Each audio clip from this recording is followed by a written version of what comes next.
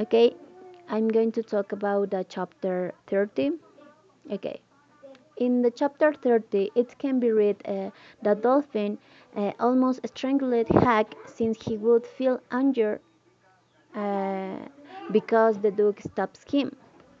So he assimilates that if he kills him, maybe he will reprime that anger and he will be more cheerful.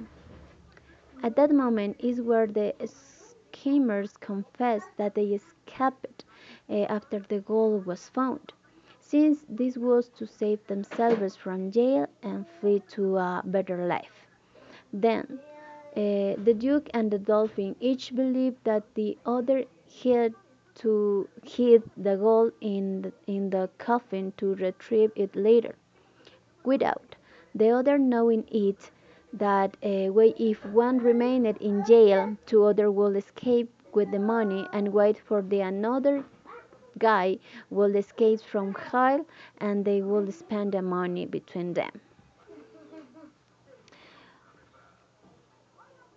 However, they almost come to blows, but eventually they recover and go to sleep. Mm.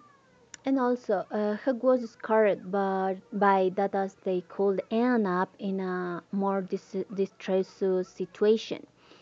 And also, Huck needs to go to home,